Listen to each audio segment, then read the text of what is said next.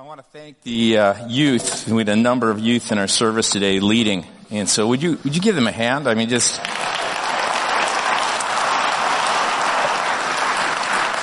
I'm so grateful for so many, for Becca who leads our youth ministry and for the work she's doing and volunteers that we have, for the way that we have Taylor and Lily who are involved in that with them in worship and lead their worship. And I just am grateful for the many people who make that a reality, and then for what we see God doing in their lives. It's a wonderful thing. You know, as you listen to that last song, it talks about this idea of going into the unknown and moving into a place where you grab hold by faith and trust. And Paul, as we look at this message that we're going to look at the continued story of Paul, was all about holding the hand of God, the author, and Jesus, the one who is the creator of his life. And you get this picture of him as he has gone into Jerusalem, and he's accused of doing something wrong there, breaking the law. There's a riot that stirs. They're about to kill him, tear him apart. And the Roman commander intervenes, steps in, brings him back, asks him what's going on, about to torture him to the point of death, because he was going to use torture as a way of getting the truth, because he couldn't understand what was causing the fact that they wanted to rip this guy apart. And so he's about to do it, and Paul says, I'm a Roman citizen. The guy gets afraid. He goes, how much did your Roman citizenship cost? And he says, it wasn't something I paid for. It's actually something I was born with.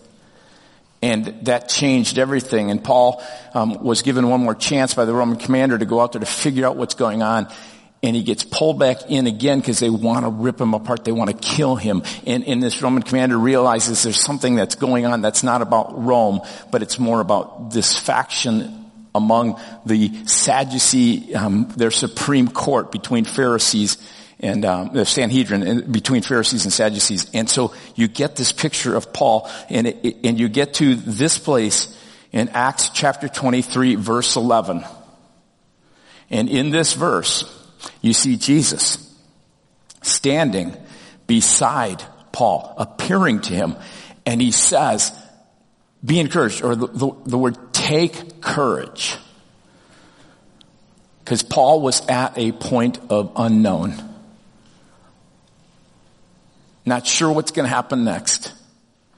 And he says, Paul, just as you have been a witness to me here in Jerusalem, you must preach the good news in Rome as well.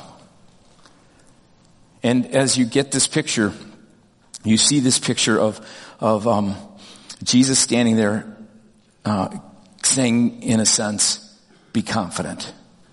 He's breathing confidence into him that the God, the author of his life, is kind of writing a story. And he is in God's hand. When I was a kid, I remember watching these shows, dramas and adventure shows, like a Mission Impossible. Remember that? Or the first Hawaii Five-0 show. And I remember as a kid just getting nervous that the star of the show would be in this predicament, and I, as a young kid, would think, the guy's going to die. Until I got older and I realized, you know what? He's the star of the show. There's an author writing this. He's not going to be X'd out, right? Until that author decides. And it gave me a picture into the understanding of how we are to live with God. He is the author of your life, and your life is unique, and he has a work for you to do. He has a way that he wants you to live, and he has a way that he wants you to connect with other people. He has something you and you alone can do, and he wants you to live in the confidence of his love for you every day. He wants you to live in the reality of that. Amen? Let's pray. Father, we open our hearts to you. We ask that you would speak to us, that we would live confidently in what you've called us to do. In Christ's name, amen. I want to share with you just before I get going, and I got your attention. November 14th, right after the service, we will have a congregational meeting, and we've been looking at resets. One of the things we'll be doing in this congregational meeting is we'll be voting for one of the leadership board members, so we would love for you to be there to vote. While saying that, I should say at the same time, many of you know that we have a lot of local elections, and one of the great responsibilities we have is a civic responsibility, right? The civil, one of the ways we've been talking about, even talked about last week, is how we treat people. We are called to responsibly engage in these elections, but to do so with great civility, great graciousness, and great honor, and great privilege. So I encourage you to be a part of that in this coming week. What I want you to notice is I just had talked about the fact that Paul is in this place of recognizing that God the Father, as Jesus stands before him, is the author of his life, and God has something for him to do. I used to, and I still do at times, I'll get onto an airplane, and I will see sometimes people, they'll grab their spouse's hand, or, they'll grab someone's hand next to you. They're afraid as the airplane starts to take off.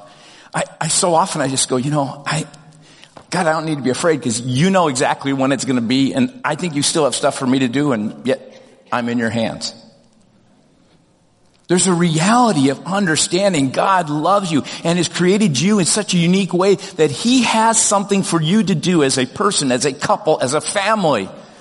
A business you may be running, or in the business you're involved in the school as a kid, or in a team that you're a part of with a coach. You have something to contribute there that God wants to do through you. And so what I think is interesting, here Paul, he is sitting there in this jail. Jesus appears to him. And what you have to get is this picture of is fast forward now 2 years, almost 2 to 3 years. Now Paul is in prison in Rome. And he writes to a church in Philippi. In chapter 1, verse 6. He says to this group of people, I want you to learn something that I learned and I know. And I am certain that God, who has began a good work within you, will continue his work until it is finally finished on the day when Jesus Christ returns. The primary lesson today is if you're placing your hand in God's hand, and I just want to say this too, even as you are a sinner, because you will sin, but you are a saint, redeemed. So now in the identity of Christ, as you know he loves you, even in your brokenness, God will get you to where you're supposed to go. Don't have to worry about that. You can sit down on a plane and go, you know what, God, if it's my time, it's my time. But you know what? You love me so much. I am going to get to where you want me to be. And here's the realities I want to share with you, because Paul experienced this.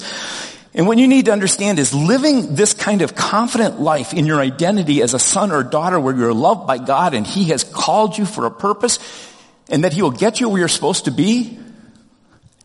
It is all about just kind of living in the reality of these truths. And the very first truth that we're going to see as Paul begins to kind of work through this is that you don't need to live in fear of anyone. Okay? You don't need to live in fear of anyone. In fact, Acts chapter 23, verses 12 through 15, let's read this story. It says that the next morning, a group of Jews got together and bound themselves with an oath not to eat or drink until they had killed Paul. Paul had been taken out. They wanted to rip him apart. The commander brings him in. Paul has this appearance with Jesus. And here's what's going on. Here's what Luke tells us going on in this book of Acts. He says there were more than 40 of them in the conspiracy. They went to the leading priests and elders and told them, we have bound ourselves with an oath to eat nothing until we have killed Paul. Now recognize this is an oath that is greater than the Jewish Nazirite oath. This is actually a pagan oath, which is one it's taken to call upon a curse on somebody. And so they say, so you and the high council should ask the commander to bring Paul back to the council again. So guys come to the Sanhedrin, they say, we've taken an oath, we're going to do this, we want to kill Paul, we won't eat anything, we're going to starve ourselves till we do. And just here's the plan. Tell the commander you want him to bring him back to the council. Pretend you want to examine his case more fully, and we will kill him on the way. Just look at the threats and intimidation that you find there. What's interesting is this 40, the word that's used in here that for the oath refers often to, in fact, there's a group of people, especially around this time of Felix when he was governing, who were called the Sicarii. They were called men of the daggers. They were the extreme zealots. But they had by this point become basically hitmen. Josephus, he reports this about it. He says, during Felix's governance, people routinely hired the Sicarii, the dagger men is what it means, because they would walk around with a dagger underneath their cloak. And they would routinely hire them to do his work and their work. One commentator actually says this about it. He says, having weapons concealed, mingling themselves among the multitude, they would slew certain of their own enemies and were subservient to other men for money. They slew others, not only in the remote parts of the city, but in the temple itself also. For they had the boldness to murder men there without thinking of the impiety of which they were guilty. And I just go, think about this for a second. These are people who could care less if they were even in the temple area. They're coming to the highest court of the Jews who represent the faith of the Jews, and they're making a deal with them. Now I gotta tell you, Paul is in this place and he's told by Jesus, you don't need to fear anyone. You don't need to fear their intimidation. You don't need to fear their threats. You don't need to fear the fact that they're gonna starve to try and kill you. Because you're gonna get to where you're supposed to be. You don't need to fear anybody. And so I encourage you as you think about that for yourself, you don't need to fear anybody. God will get you where he wants you to be. There's a verse of scripture that Luke, the same author in his gospel, he says in Luke chapter 4 verses 28 through 30, Jesus has just given his first message in his hometown and he's just preached, he's just taught, and the people are upset because his claiming to be the Messiah. And it says when they heard this, the people in the synagogue were furious. They were jumping up and they mobbed him. They forced him to the edge of the hills because Nazareth was kind of next to this kind of large mountainous area on this hill. And they jumped up, they mobbed him, forced him to the edge of the hill on which the town was built, and they intended to push him over the cliff. But here's an interesting thing, because Luke doesn't get into the details any more than he says, but he passed right through the crowd and went on his way. More than likely what happened is somehow either Jesus said something and they started to fight against him among themselves, and all of a sudden for some reason God had given Jesus in that moment the ability to just go, you know what, you guys have your own fight and I'm gone. You don't need to fear the intimidation of anyone. And then the next thing as you go through here is I just say the next thing is you don't need to live with fear of others, but the other thing that you need to understand is you can sleep well every night. If you look at Acts chapter 23 and go back to verse 11, I wonder in some ways as the Lord appears to Paul sitting in this jail cell, I'm wondering if he's having a hard time falling asleep. And he just says, I want you to rest up well. You got a couple big days ahead of you. You don't need to worry and let yourself be consumed with this. Let's listen to what it says here in this next verse. It says in the next verses, verses 16 and 17, this. But Paul's nephew, so when all this stuff is going on, Paul's nephew, his sister's son, heard of their plan and went to the fortress and told Paul. Paul called for one of the Roman officers and said, take this young man to the commander. He has something important to tell them. I love these verses. What I love about this is that God is more informed than you think about your situation. Isn't that great? And sometimes God lets us know that he's informed about it. So in this situation, I love it. Here is Paul. Who knew Paul had a nephew who was in earshot of the plans that were being made? God did. And this nephew here comes to Paul. Paul tells him to tell the officer, and the officer tells him to go on and to share this with the commander. And so you have this sense of you can sleep really well because Paul, I understand and I am more informed than you think. God's more informed right now of what's going on in your life, that he wants you to know that. He wants you to live as a son or a daughter. He wants you to know that you're loved. Here's one of the realities. You don't need to fear others, nor do you need to lose sleep. Right? He wants you to put your head down on your pillow and rest. He wants you to refuse to wrestle with your thoughts. And he wants you to put your trust in his care for you. There are scriptures all throughout the Bible that speak about this. This whole idea of how do you do that. Now, I have to say, it's not an easy thing, and it is a learned thing. Because I myself wrestle with this. In fact, I've gone through a number of nights where I've had that kind of just my mind going. And you probably have the same thing. There's periods of time where all of a sudden your mind just starts to race. And your brain is made in such a way that you actually create a racetrack for those thoughts. And it can be different thoughts. It's just the same ruminating thoughts. There are professionals who will say, once you have thought about something 3 times, that's all you need to do. In fact, you now need to start training your mind to start creating some different paths, such as you thought about it 3 times, you go, okay, then make a plan of action that you're going to do, and you just choose, so here's the action that I'm going to take in that situation, okay? And then you don't worry about it anymore. And then you start to do this. You start to think, as Paul said, put your thoughts on things that are good and higher and are lovely.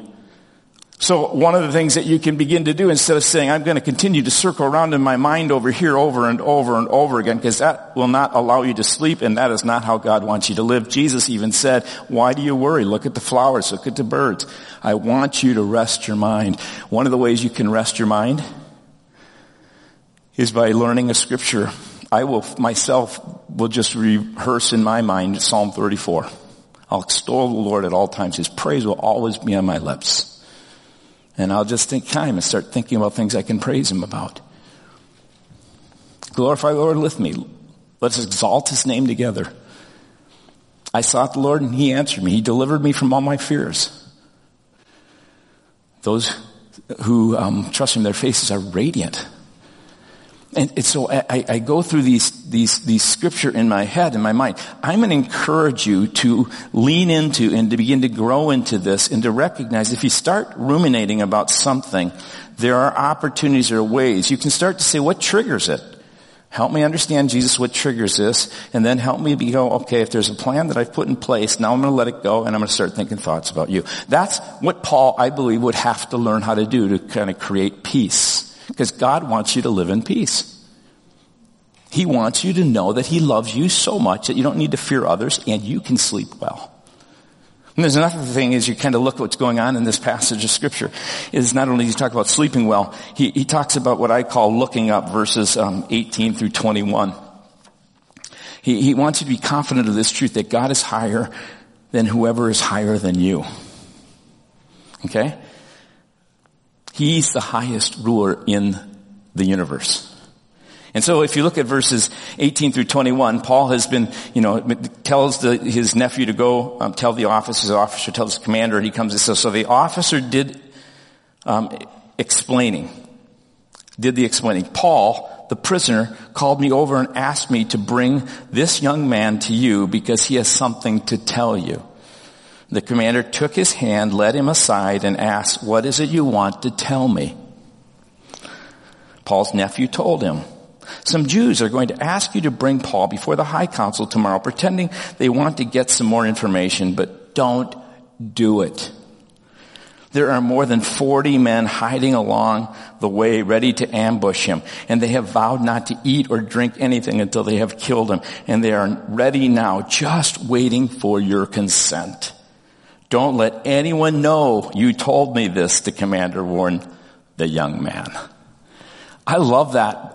Part of me just laughs because here are these guys who are going to starve to death before they kill him. Well, they're not dumb. Often when they would take oaths to that, there was an escape clause that if it became impossible, you could eat again. Right? But I love this fact. He says, don't fear others. I want you to sleep well. I want you to live in peace. I don't want my children wrestling with things that I'm going to care for them in. And then I want you to know this, that what your practice is to do this in that place is to look up. That's part of what you put your thoughts on God. God, I'm going to just praise you. I'm going to put my thoughts on you. I'm going to trust this, that you are the highest one in the land. There's so many examples in Scripture. I'm right now in a guys group that I've been leading with some other guys in the book of Nehemiah. And Nehemiah is this wonderful passage of Scripture of a guy who has great leadership skills and gifts. He is the cupbearer to the king. He has this place of influence with the king. But one of the things you do as a cupbearer is you taste the wine. If the wine is poisoned, you're out. Don't have sometimes long-lived jobs. So he must have someone, I'm guessing to have someone else taste it before he does. Right? And so he has news as he's off in Babylon, away from the city of Jerusalem. He hears news of the walls being down and the people living insecure and no protection. And he's burdened because it's his people, even though it wasn't his fault or his sin. And he goes to the Lord in prayer, and he has this incredible prayer in chapter 1. And he's praying, God, you've got to do something. And you know what happens after he prays? Nothing. For 4 months. But I'm sure he's praying. He's continuing to bring this before the Lord. He continues to recognize that God has the king in his own hand. In fact, I think he knew this verse, Proverbs 21, verse 1. There's a verse that talks about the heart of the king. The heart of the king is in the hand of God, like streams of river. He channels it wherever he wants to go. You get this picture of him praying. And then it says in chapter 2, 4 months later, he's before the king. His face is sad. And in his sadness, the king asks him, what's going on? Why would you have a sad face? Because if you had a sad face, you're never to make the king sad. It's not good for the guy's job. You're all about making him happy, right? That's what serving is. Hey, here's your wine. It's a good day. Are you doing well? He's sad. For some reason he can't contain it. And he's there before the king. And the king asks him what's going on. And it's almost in Scripture, it's like he breathes this prayer out because he's been praying this to God. Okay, God, now be with me. Here's my opportunity. Because he knows there is no one higher than his God who can change the king's heart. And in that day, Artaxerxes specifically, was known as a person who never changed. The law of the Medes-and-Persians, it didn't change. You had to actually write a new law to change the law. You just couldn't rescind it. And he prays that out, and he recognized the truth. So let's play this for a second. Who's higher than the situation, circumstance you're in, or the person that may be controlling that? Okay, this is kind of let's play who's higher. Your boss or God? How about some of you guys, in your teacher or God? Your coach or God? The CEO of the company? Let's play who's higher. The president? The chancellor? The prime minister? The USA? China? Russia? You know what? We are to do our best and live as civil servants to what we can in this country. But here's the ultimate reality. Folks, don't live in fear. I don't care what's happening even politically. God is still in control. There's no one higher. So Paul's in there and he's not fearing anyone. He's in this place where he's learning how to live in peace and sleep well every night because he knows he needs to rest. And he's now continually looking up to God. And I love the fourth thing about this is at a certain point we're told that we should all live with a kind of faith that expects more. Expects more than what you even think. God loves you. You are his son. You are his daughter. You are his child. He loves you with an everlasting love. An unending love. Okay? And his love is so great for you, you can expect more. I just love this passage of Scripture for this point. And when I read it all the time, it always makes me kind of smile. Those two words, expect more, are statements of faith that you will choose to live with. You have to choose to say, God, I believe you're the kind of God, you're the kind of Father that looks at me and promises to me that I can expect more from you than I expect even of myself in this situation. Listen to these verses, 22 through 30. Then the commander called two of the officers and ordered this. Here's the tremendous force of protective love that God has for Paul. Here's the author writing the story. Get 200 soldiers ready to leave for Caesarea at 9 o'clock tonight. And take 200 spearmen and 70 mounted troops. Provide horses for Paul to ride and get him safely to Governor Felix. Then he wrote this letter to the governor from Claudius Lysias to His Excellency Governor Felix. Greetings. This man was seized by some Jews, and they were about to kill him when I arrived with the troops. And when I learned that he was a Roman citizen, I removed him to safety. Then I took him to their high consul to try to learn the basis of the accusations against him. I soon discovered the charge was something regarding their religious law. Certainly nothing worthy of imprisonment or death. But when I was informed of a plot to kill him, I immediately sent him to you, and I've told his accusers to bring their charges before you. I am guessing that Paul was not expecting more. I'm guessing he was hoping for about 3 or 4 guards, maybe a few more, maybe a few mounted guards on horses, and maybe a horse for himself, but maybe not. But then maybe his Roman citizenship would allow him to get 1 horse. Did you notice it said horses? This commander was so controlled by God in this sense that you look at what he did, and I'm just amazed at this. It tells us that he put 200 soldiers ready to leave. And then in a stealthy way, at 9 p.m. at night, they're going to sneak out with 200 and 400 or how many soldiers, and also take 200 spearmen. They're kind of like Marines, spearmen were. 70 mounted troops. Now you're into the Navy SEALs. And I think this is so cool. And not just 1 horse in case Paul has to get away, but a couple mounts just in case his 1 horse gets tired and he's got more. That's against 40 people who made a vow. I'm starving myself till I kill that guy.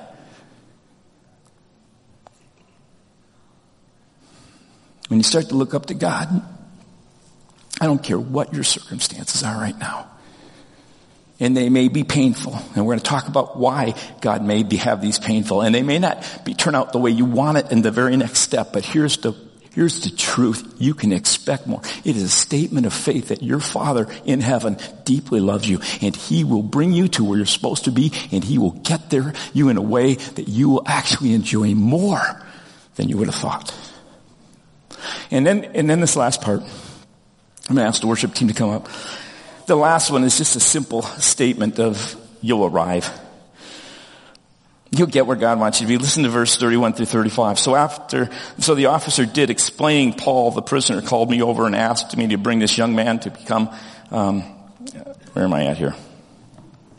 So the commander took his hand, led him aside and asked him, what did you want? And he said, so that night, as ordered, the soldiers took Paul as far as Antipatris, and they returned to the fortress the next morning. And while the mounted troops took him on to Caesarea, and when they arrived in Caesarea, they presented Paul and the letter to the governor Felix, and he read it and then asked Paul, what province is he from? Cilicia, Paul answered. I will hear your case myself when your accusers arrive. And the governor said to him, and the governor ordered him kept in prison at Herod's headquarters.